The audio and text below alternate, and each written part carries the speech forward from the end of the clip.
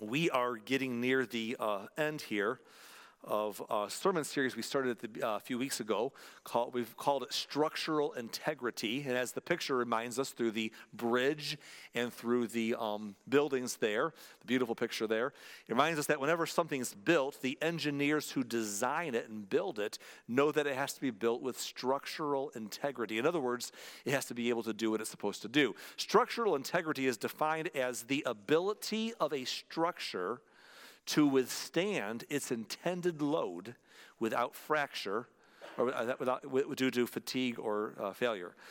So we want to have the structural integrity of something that's built to hold up.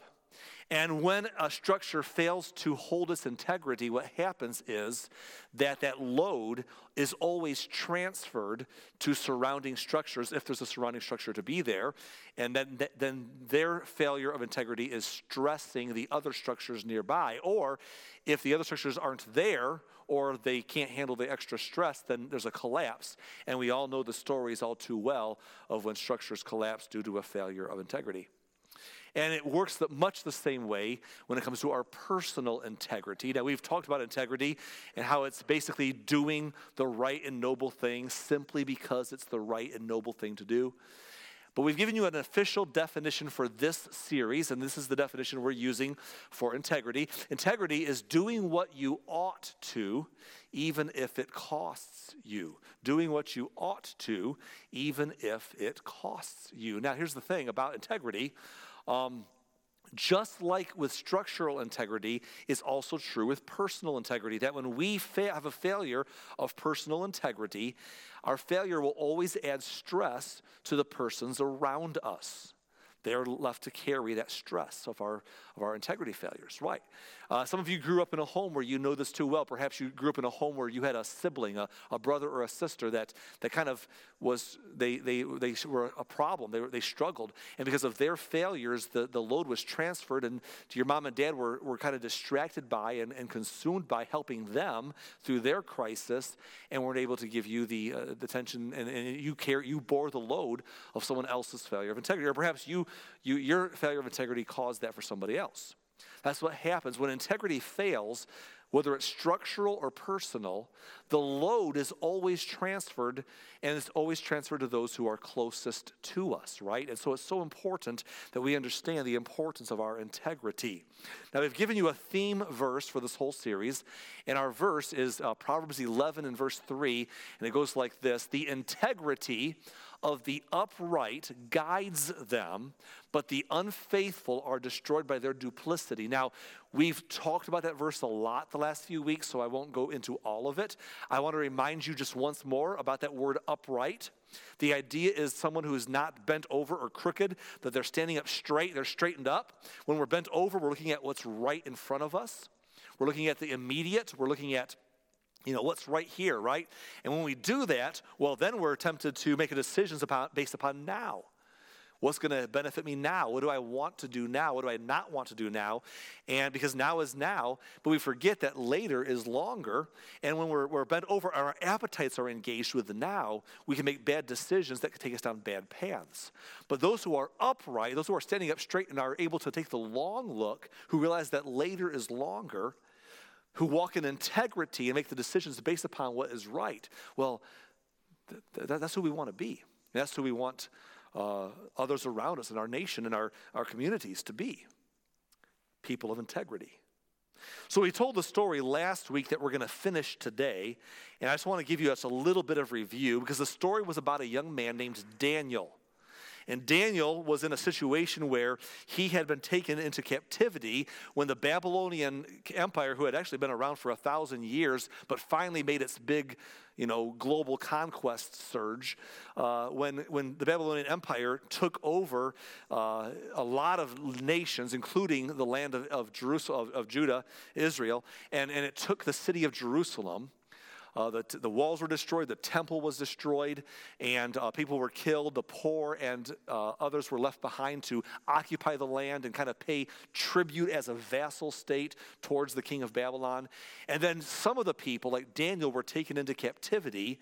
And as bad as that sounds, in a lot of ways, he was a lucky one because he wasn't killed in the conquest, nor was he treated like some people were treated. Many of the girls were taken as to be, wives of men against their will in captivity.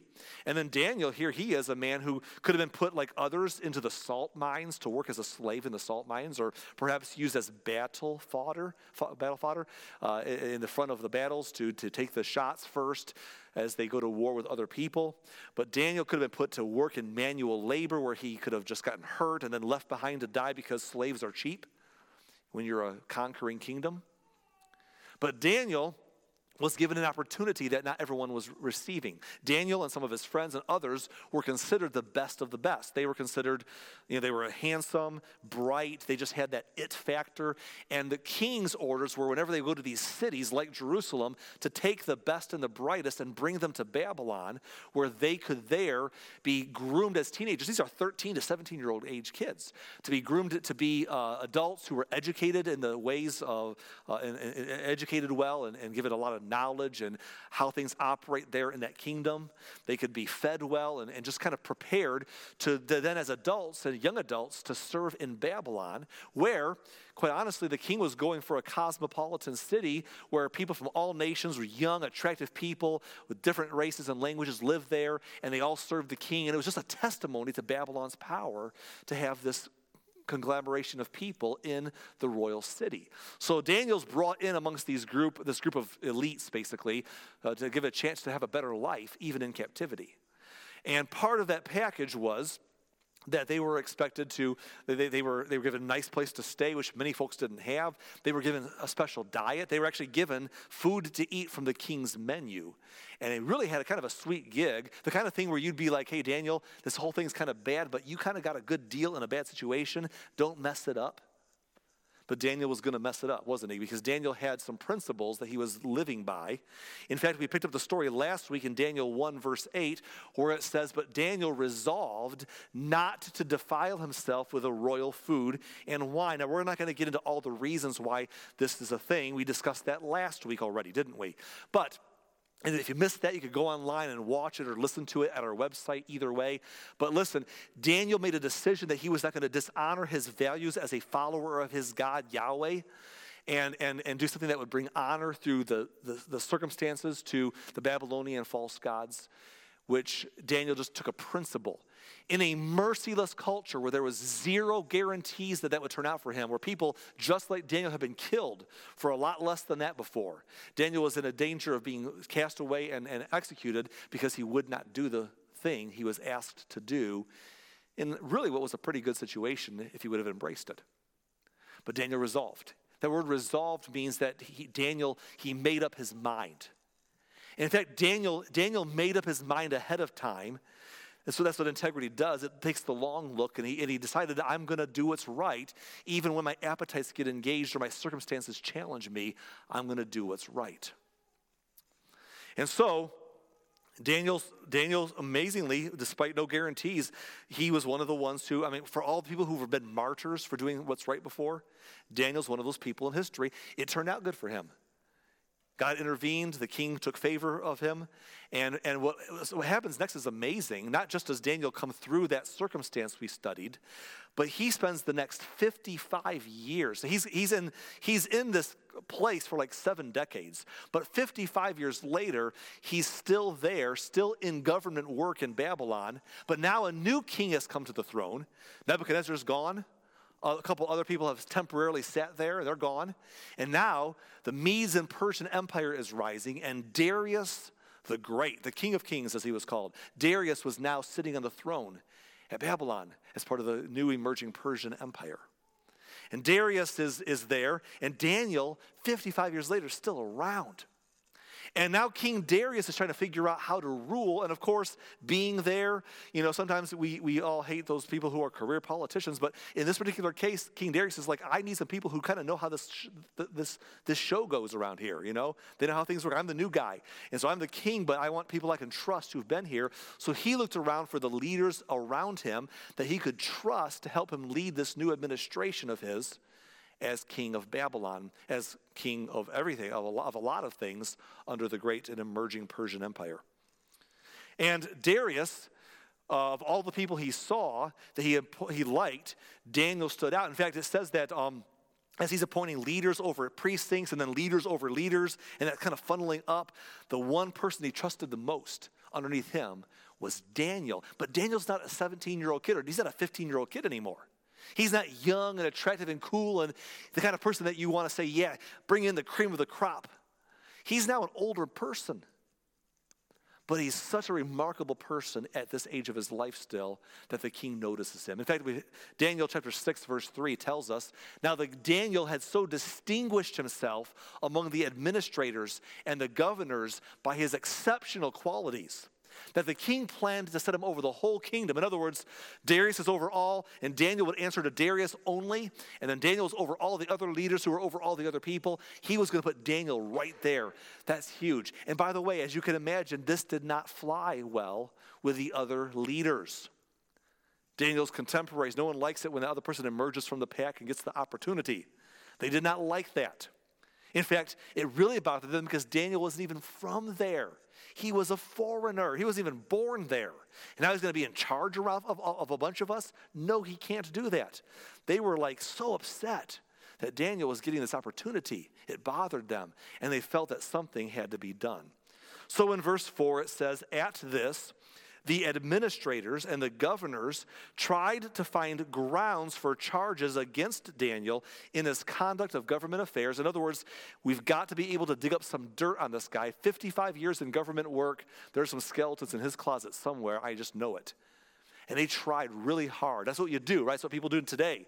You try to find dirt on the other party and make them look bad and make a big deal of it. And then you try to hide your own skeletons and minimize them if they're exposed, as if it's just a big conspiracy against you. And so everyone likes to play this game. And they're going to get Daniel tossed out because they want him out of there because he was a threat to them. And they didn't like him in charge. So they put their plans together. But it says, but they were unable to do so. They could find nothing on this guy. They could find no corruption in him because he was trustworthy and neither corrupt nor negligent. That's remarkable. How many of us could we pass that kind of scrutiny? But Daniel, they found no corruption. He was trustworthy, not corrupt, not negligent. It's amazing. And I said this last week. I'll say it real quick again. Daniel was that way at 70 because Daniel was already that way when he was 17. That when he was a young man, he made a decision in his life not to breach his integrity. Because remember, a breach of integrity leads to a second one, and a second one creates a pattern. And a young Daniel said, I'm not going to compromise a little thing like my food meal here, because later on it will be tested in bigger ways. And that's the secret. See, what happens along the way is we are tempted, you're tempted, I'm tempted to compromise on our integrity over things that we say, well, it's just a little thing. Just a little thing. And so we want to make a compromise that sometimes will lead to a bigger one later on and a bigger one later on, and we've created a pattern. But Daniel did the right thing young, and he kept at it, and here he was at 70 above reproach. That's amazing. It's an amazing story. Well, anyhow, these people are trying to get him buried, and they can't do it. So in verse 5, finally these men said, we will never find any basis for charges against this man Daniel unless it has something to do with the law of his God. In other words, the only way we can get Daniel in trouble is we notice that he's very zealous in his following God. If we can make it somehow illegal or somehow against the law to do his worship of his God, well, then we could get him in trouble because he prioritizes that. So that's our secret tool. So I'm going to read you a few verses of what happens next, then we'll talk about them. Verse number 6. So these administrators and satraps went as a group to the king and said, may King Darius live forever.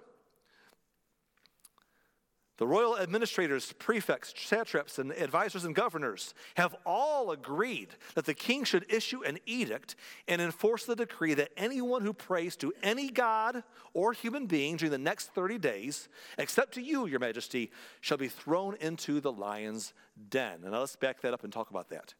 These guys get together and they go to the king with a plan.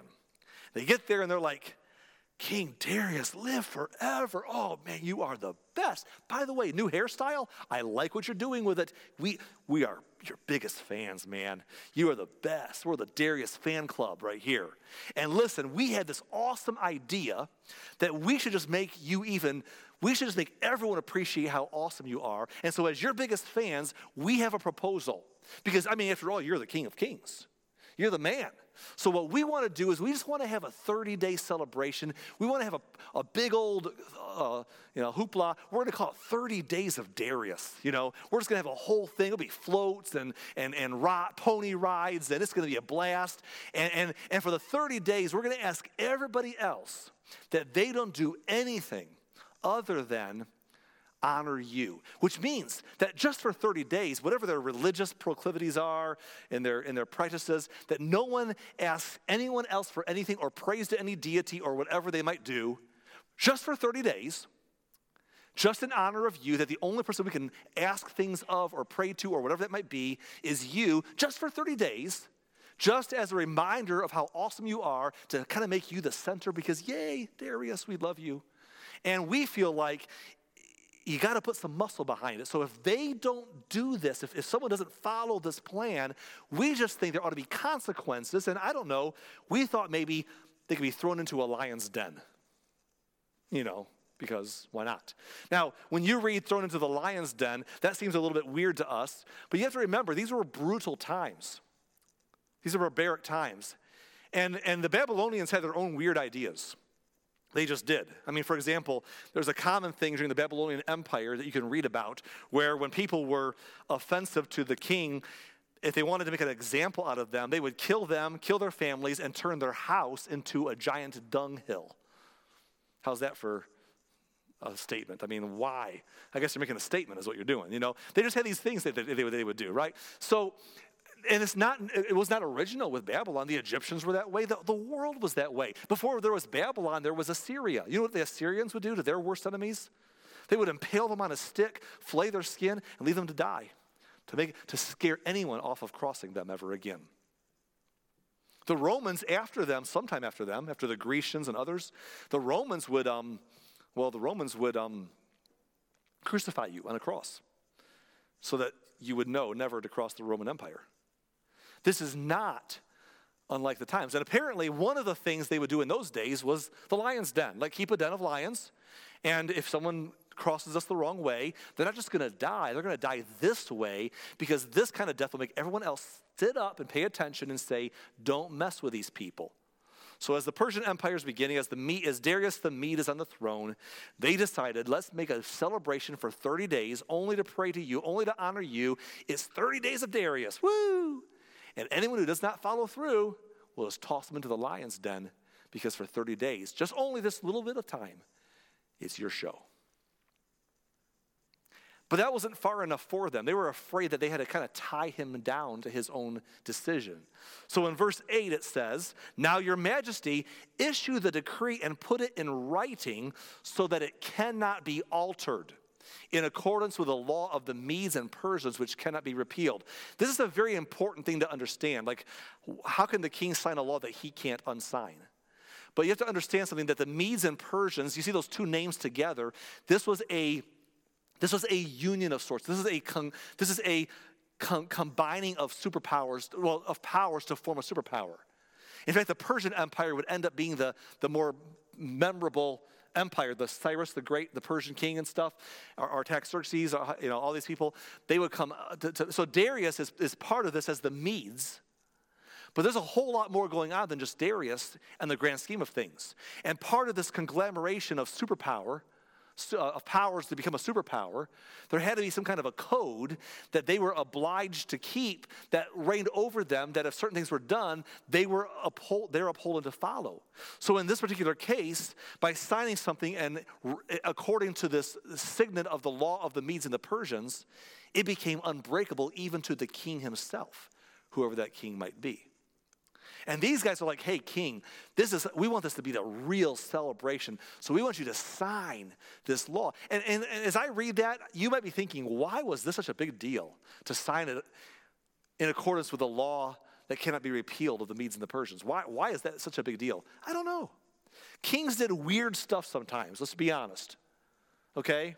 How many times in Scripture alone do we read the story of some king looking at some beautiful woman and saying, I'll give you whatever you want, up to half the kingdom. Now that's a guy talking right there, isn't it? I'll give you whatever you want, baby, up to half the kingdom. It's like, really? Up to half the kingdom? Do you really mean that? If anyone ever tried to actually claim that, what would happen to them? Okay, I'll take half the kingdom. Oh, that was a figure of speech. Wait a minute now. I wasn't in my right mind. I was just caught up in the moment. I mean, what do you do, you know? So, but for some reason, sometimes they just went over the top. And these guys are like, king, sign this and seal it so it can't be repealed because this is your party for 30 days. And the king bites. It says in verse 9, so King Darius put the decree in writing. Now it's too late. Now when Daniel learned that the decree had been published, he went home to his upstairs room where the windows opened. Daniel had a custom where he would go upstairs to his room every day. That's how they knew about his customs because he did it so regularly. He would pray facing towards Jerusalem. When Daniel heard the decree had been published, he went home to his upstairs room where the windows opened, and what did Daniel do? What would you do? What would I do in that moment if we were in Daniel's shoes? Do you kind of just keep the windows closed? Keeping the mosquitoes out, Lord, but I can still pray, Or do you open the windows, but you kind of just like, kind of pretend, kind of act like you're not really praying. Like, oh, is there a bird up there, Lord? I'm talking to you, God. You know what I'm talking, You kind of like when you're young and you're growing up in a home that they pray at the table for dinner, and you go to a restaurant and you're like embarrassed because you're getting older and you're like, oh, I'm not going to do this. Or I've seen people, who thought they were supposed to pray for their food. And they feel awkward, so then they okay, drop the napkin. Oh, Lord, bless the food in Jesus' name, amen. What? I don't even know what's going on here. I got to low-key fly under the radar. What do you, if you're Daniel, do you just kind of pretend to pray? Do you kind of just say, well, God, you know my heart. There's a lot on the line here. What do we do in a moment like that? What do you do when you are certain that doing the right thing will cost you? We said that earlier, integrity is doing what you ought to even if it costs you. But in our series so far, we're implying that it might cost you. Some of us were thinking, well, it might cost me at my job. It might cost me my promotion. It might cost me some money. It might cost me that friendship, or it might cost me some status in someone's eyes. But what do you do when you are certain, not wondering, not maybe, but certain that doing the right thing will cost you? In this case, it was written in the law of the Medes and the Persians. What do you do? The answer is this. It depends on what's most important to you. If what's most important to you is, money or promotion or title or getting ahead of that relationship or living, in Daniel's case, living, staying alive, well, then you're going to act accordingly. But if there's something else that's most important to you, maybe you'll do something else. In Daniel's case, maybe the thing that was most important to him was integrity. What's most important to you decides what you do when you're certain it's going to cost you. Verse 10, now when Daniel learned that the decree had been published, he went home to his upstairs room where the windows opened towards Jerusalem. 3 times a day he got down on his knees and prayed, and giving thanks to his God, just as he had done before. This is so important. Daniel, that's how they knew he would do it. He always did. And just like always, he opened his windows, got on his knees, and prayed to Yahweh like he always had done 3 times a day. And this is such an important phrase, just as he had done before. Not something he started because there's always those contrarians. Oh, the Government says I can't do that. Well, I'm just going to make it. No one's going to tell me what to do. Daniel wasn't just doing this all of a sudden to be contrarian. Daniel was doing just as he had always done before. Daniel was living by principles that weren't trying to be contrary. But when they became contrary, he just kept following the principles he always followed. Interesting, isn't it? Well, verse 11, then these men went as a group and they found Daniel praying and asking God for help. Sure enough, they show up, right? The spies are there. Aha, there he is. He's praying. We got him. We got him. They showed up with their cameras. It was Facebook Live. You know, they had the whole thing recorded. They were ready. Verse 12, so they went to the king and they spoke to him about his royal decree. Did you not publish a decree that during the next 30 days, anyone who prays to any god or human being except to you, your majesty, will be thrown into the lion's den? Can you picture the conversation? Hey, King Darius, it's us again. You know, your governors, your leadership team, and your fan club. By the way, I love how you groomed your beard today. It looks so good. What'd you do? I need to get that kind of oil. And anyhow, why are we here? Oh, I know why we're here. Just by the way, King, wouldn't believe this, but today, question, didn't you sign a paper? What did he sign a paper? Yeah, you signed something, didn't you? Fellas, what did he sign? Oh, yeah, it was that thing about no one could pray to any other deity or except for you for 30 days. Well, didn't he sign that, fellas? Yeah, it was by the law of the Medes and the Persians. Yeah, that's what it was. Didn't you do that? And wasn't the consequence a lion's den? Oh, king, live forever. You're awesome. And the king's like, yeah, okay. What's your point? What are you getting at? Like, well, you see, Daniel. You know Daniel. Verse 13. Daniel, one of the exiles from Judah, pays no attention to you, your majesty, or to the decree you put in writing. In other words, Daniel's not even around here. One of these exiles that for some reason, he's still around here, and some people like him a lot. But that exile, yeah, he's not even listening to you. See, King, this is what's crazy. We were just minding our own business, and we were strolling over to Daniel's house all together, weren't we, guys? Yeah, we were going to Daniel's house to bring him his 30 Days of Darius swag bag. It had T-shirts and glow sticks. It was going to be awesome. We're bringing it over to him, and when we got there, we were shocked. We were just shocked, King, because his windows were open. He was defiantly praying to his deity. And it hurts us. It hurts us to tell you this, doesn't it, boys? Oh yeah, hurts us to tell you this. We hate it, but we just thought you should know. As much as it breaks all of our hearts, King, Daniel broke the law. The verse says this: he still prays 3 times a day. Well, the king realizes he made a big blunder. He sees what's been up. He loved Daniel for whatever reason. He just really liked Daniel. He trusted him. That's why he was putting him in charge.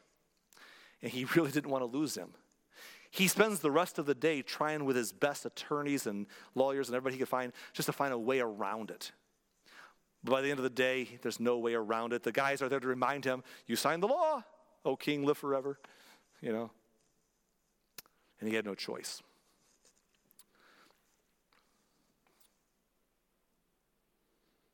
Verse 16.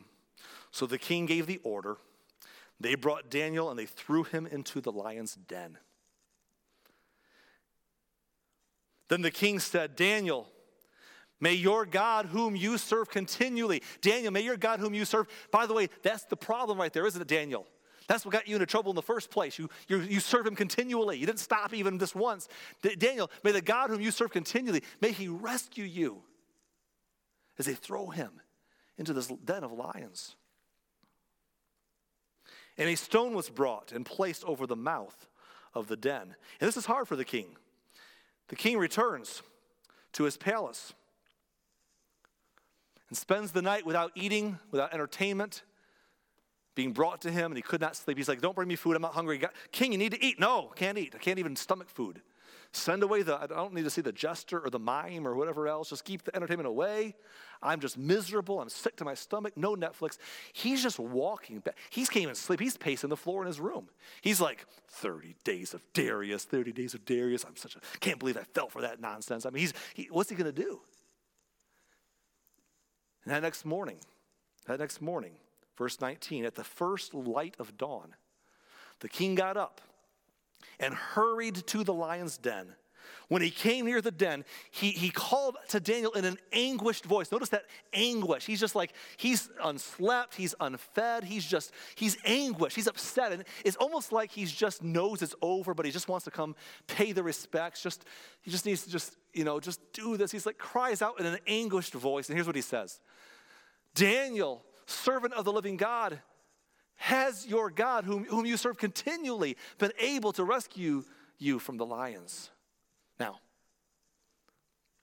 this is the part where those of us who were raised around the stories of the Bible want to say, yeah, tell the next part, get to the good stuff. But I think that's a mistake we make. I think it's a mistake. If you rush to the end of the story, you miss the point of the story. Because the point of the story is not what happens next. We always miss the point because we're always rushing to what happens next. But the point of the story is not what happens next. The point of the story is what has already happened. You see, Daniel's primary concern was not the outcome of his decision. It never had been. Since he was a young man, knowing that he could have been put to death for his decision not to eat the meat. He said, okay, that's the case, then that's the case. Daniel's primary concern was not the outcome of his decision. See, Daniel, this is important. Daniel, his primary concern was his integrity. And because that was his primary concern, he already won. If nothing, don't read another verse. Daniel already won right now. Because he had no guarantee of outcome. That wasn't his primary concern. He had no guarantee. There are no guarantees of outcome. Daniel didn't get to read the book of Daniel before it happened. He's not over there saying, oh, I know what happens next. He didn't know. We forget that sometimes, like they just knew. You read the stories of the other Hebrew children. They're like, we don't know what's going to happen to us, but we're going to do what's right. He didn't know how it would turn out. It did not always turn out well for many people. Many people were martyrs for doing right. Daniel had no guarantees. By the way, neither do you.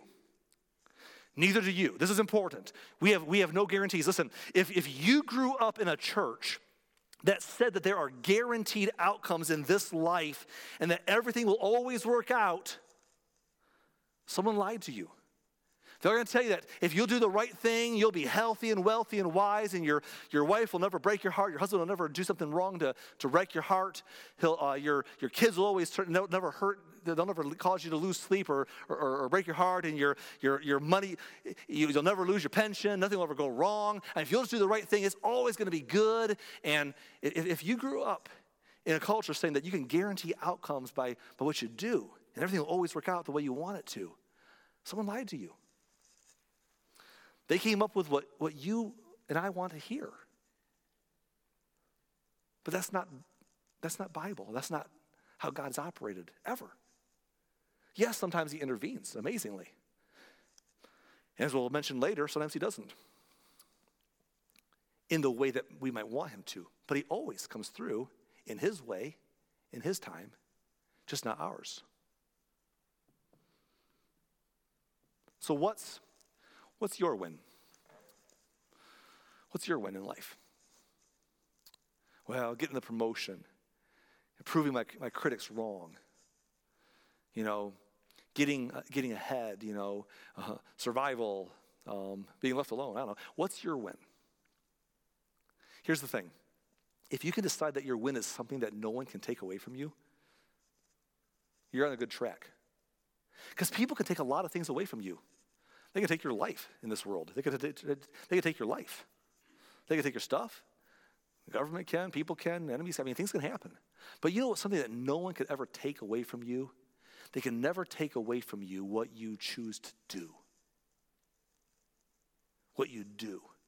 It can be like, people in history like William Wallace that they celebrated in the movie Braveheart, or someone like that who just, as he's being killed for his cause, he yells out freedom, right? Because you can take my life, but you can't take away my cause. You can't take away who I am.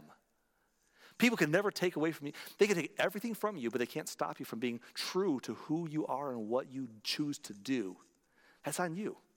You can live and die with that. What's your win? When we give up or trade our integrity for something else, here's the problem. When we do that, it's a lose-lose. We trade our integrity, so we lost that. And what we gain by trading our integrity is always temporal. What we gain by trading our integrity is something that will go away. The money will be spent. The life, if we survive longer, we'll still die someday. Everything we trade our integrity for in the end is gone. We lose that and we lost our integrity. It's a lose-lose situation.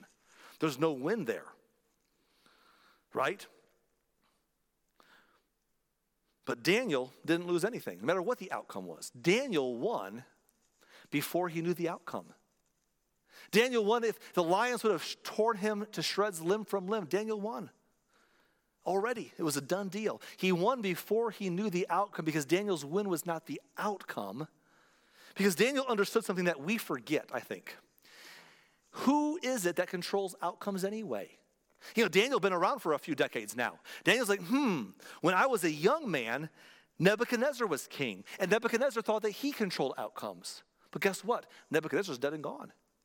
And now Darius is here, and Darius thinks that he controls outcomes. But he'll be gone one day. And I might think that I control outcomes, but I'll be gone one day. Daniel says, you know who controls outcomes? God is in control of the outcomes, not me, not a king, not anybody. God is in control. That's his category, not mine. Who controls outcomes in your life?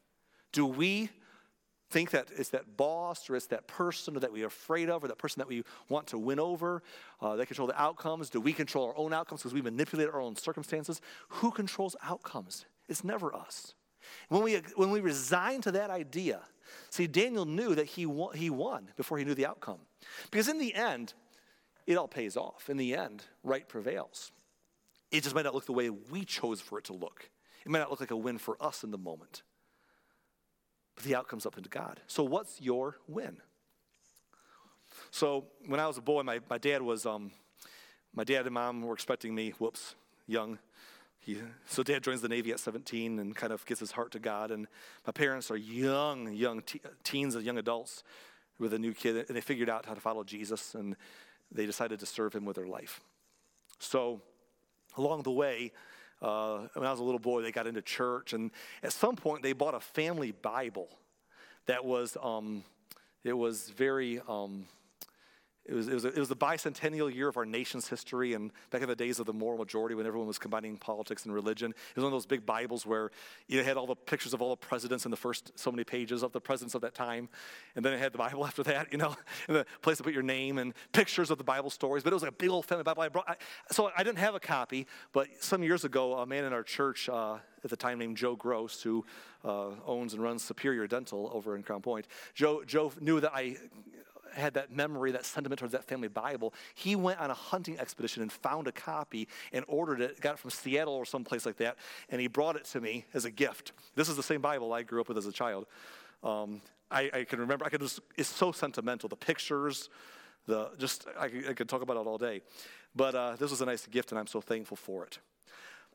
But in there's pictures of Bible characters and stories, and one of the pictures is a picture of Daniel in the lion's den, and I've seen pictures like this one all my life, and in fact, we have a copy of a picture of Daniel in the lion's den like this one. And this picture of Daniel in the lion's den was always one of my favorites. It was one of my favorites because, I don't know why, maybe it's because it's just a cool story. It's got lions inside there. They look hungry, it's intriguing. It's edge of your seat type stuff, So this was always a favorite picture, but I never knew how to explain why it was a favorite picture of mine. Until recently I heard another person say that someone asked them, they said, what do you notice when you look at this picture? What do you notice when you look at this picture of Daniel in the lion's den? And the answer was this. Well, I noticed that Daniel isn't looking at the lions. Is he? He's not looking at the lions. He's looking somewhere else. He's looking up. That's the secret, isn't it, right there? Is don't look at the lions. See, that's what happens to us with our integrity. What does the integrity call us to do? Our integrity calls us to take the long look. To not look at the here and now, whether it's our appetites that we want to indulge in or whether it's our fears that we're facing will happen to us, but to look beyond the now and take the long look. The integrity of the upright guides them. Daniel looked beyond the lions. way before he landed in the lion's den. And in this picture, I love it because he's not looking at the lions. Can I say something to you today? Don't look at the lions. Whatever you're afraid of today that's causing you to want to do the wrong thing because you're afraid if you don't, you'll miss out or you'll lose. Don't look at the lions. Look down the road at something bigger, something more important. Get your eyes on something else besides the lions circling around you. I talk a lot about one of my favorite communicators and pastors that's been a pastor to me through these last many years is Pastor Andy Stanley. Many of you know his father, Dr. Charles Stanley, who's now 90 years old and retired. But Dr. Stanley made a statement many times that you may have heard if you've been around. That's such a great statement. He said, "My responsibility is to obey God and leave all the consequences to him." That's a good statement. That's worth writing down. That's worth taking a picture of or screenshot online. My responsibility is to obey God and leave all the consequences to him. That's what Daniel was doing. That's the world we want to live in, isn't it? People who believe that's who we want to govern our nation and our state and our county and our town, right? That's the kind of person that we want to be married to. That's the kind of person we want to hire to work for our company or we want to work for. That's the kind of person we want to date our children. Someone who has integrity, who says, my responsibility is to obey God and leave all the consequences up to him. Do we? Are we people of integrity? Let's go back to our story. Daniel 6, verse 20. Daniel, servant of the living God, has your God whom you serve continually been able to rescue you from the lions? Verse 21, Daniel answered, may the king live forever. My God sent his angel, and he shut the mouths of the lions. They have not hurt me, because I was found innocent in his sight. And this is important, nor have I done any wrong before you, your majesty. In other words, he said, I'm not just right before God, I'm right towards you. He's not playing that old game that some professing Christians play of saying, I mistreat people, I mistreat whoever, but I'm right with God. Me and God are good. I might mistreat my spouse, I might mistreat other people, but I'm good with God.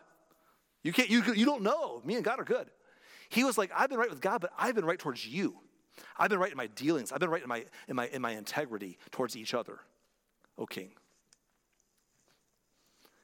And he lived. And he survived, and the lions' mouths were shut. Hey, let me ask you a question.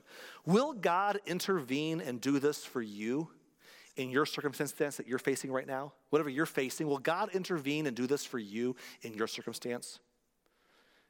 Here's a better question. Does it matter? Does it really matter? Well, it matters to me. Yeah, I want to live. I want to get ahead. I want to do whatever. Does it really matter? Is that really the outcome that we're living for? Is that what's most important to us? Is that why we do what's right? To try and guarantee our own outcomes? Listen, when it comes to following the Lord, being a Jesus follower is all about, following means we stop bargaining. It means we stop bargaining. We stop going to the table and saying, well, God, I'll tell you what, I'll do this as long as you promise me health, wealth, and prosperity, then I'm in. Listen, if your integrity is a means to a happily ever after ending, that is not integrity. That's something else. In fact, let me just get more pointed to Jesus followers here as Christians, okay?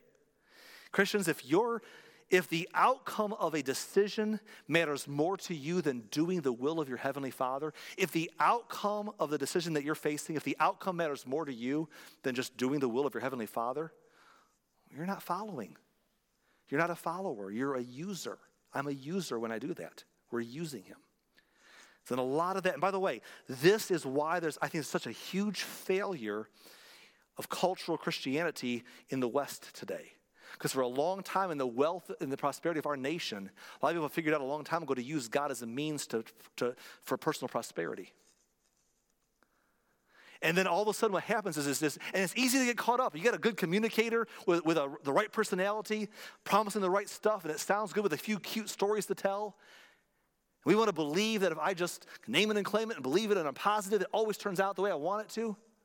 The danger is this. It might work for a while, but at some point in life, the people, when all of a sudden they followed God and their wife still left them, their husband still divorced them, their child still ended up in jail, their pension still dried up. Something happened, and they were doing what was right, and something happened that they didn't want to happen. Also, like, well, I guess that was all, following God was all a farce.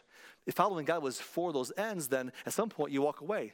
People have washed up Christianity because the idea of following God was a bargaining club. That I get outcomes in this broken, sinful world. That he'll do it, I can manipulate him to do what I want him to do if I follow him. But following means we stop bargaining. What if God's will is something bigger than just your immediate pleasure or your desired outcome? What if a grander story is being written and a grander good is being done? Let's read the rest of the story, and then I'll say a little bit more and we'll be done. Daniel 6:24. This is so what happens next is the king is now freed from following the law he made. Now he's going to get revenge because he knows who put him up to this. So at the king's command, the men who had falsely accused Daniel were brought in and thrown into the lion's den along with their wives and children. That seems barbaric, but remember, Darius was not a Jesus follower or God follower or Yahweh follower. He was just a savage, brutal king that's just how it went back then. That's just how it worked. He just said, I'm taking the whole families and throwing them in that lion's den. And before they reached the floor of the den, the lions overpowered them and crushed all their bones. It's brutal, but it's just the way the world worked. We read a story like this and we're like, yeah, good triumphs and bad is defeated and good wins and the enemies are crushed beneath them. That's the win, is it? Let me ask you again, what's your win? Listen, let me just please hear what I'm saying. I want you to have a faith that will endure. What's your faith in? What's your win? If the win is that your enemies are destroyed and you prevail, then here's my question for you. Does that mean that John the Baptist lost? Remember the story of John the Baptist, right? He preached the kingdom, and one of the things he said was it was wrong for Herod to be with his sister, his brother's wife, Herodias. They were having an affair, and it was public, and they threw him in jail. And eventually, he didn't get out of jail. Herodias wanted him killed, but Herod said no. But eventually, she did the whole, used her daughter to, he makes one of those dumb half the kingdom promises, and next thing you know, John the Baptist, his head is cut off, put on a platter, and laid at Herodias' feet. Did John the Baptist not win? Did Herodias win? Is she the winner? Well, I guess it depends on what your win is. If that's your win, then that's the win.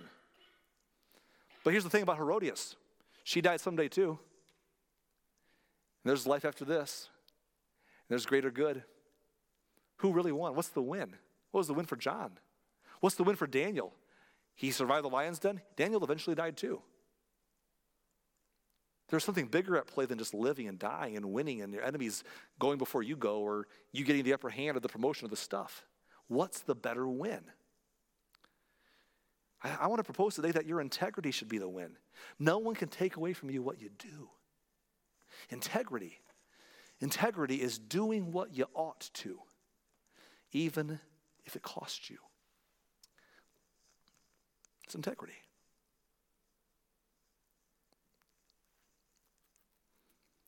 And I don't know about you, but when you do, I do know about you. When you and I do what we ought to, even if it costs you, you are perhaps on the precipice of one of those powerful now God moments where God steps in and does the kind of stuff that legends are made of. Or not. Maybe he has a plan that doesn't involve you winning, but maybe you paying a price and the kingdom advancing. Or greater good being done, or someone else being stirred to follow him through your martyr's flame. Do you see what I'm saying? God takes those moments and big things happen for the greater story. And we stand before God someday forever and we find out that we lived for a purpose. We did the right thing. It matters. And regardless of outcome, when we do that, you have a story that's worth telling, and it's worth writing down, and it's worth repeating, it's worth passing on to your generations to follow you. and to the people that you do life with. And that's the win. That's the win. You know one way we know that that's the win? We know that's the win because that's the kind of world we want to live in. A world full of people who live that way. So let us as Jesus followers be the kind of people we want the world to be full of. Let's be people of integrity.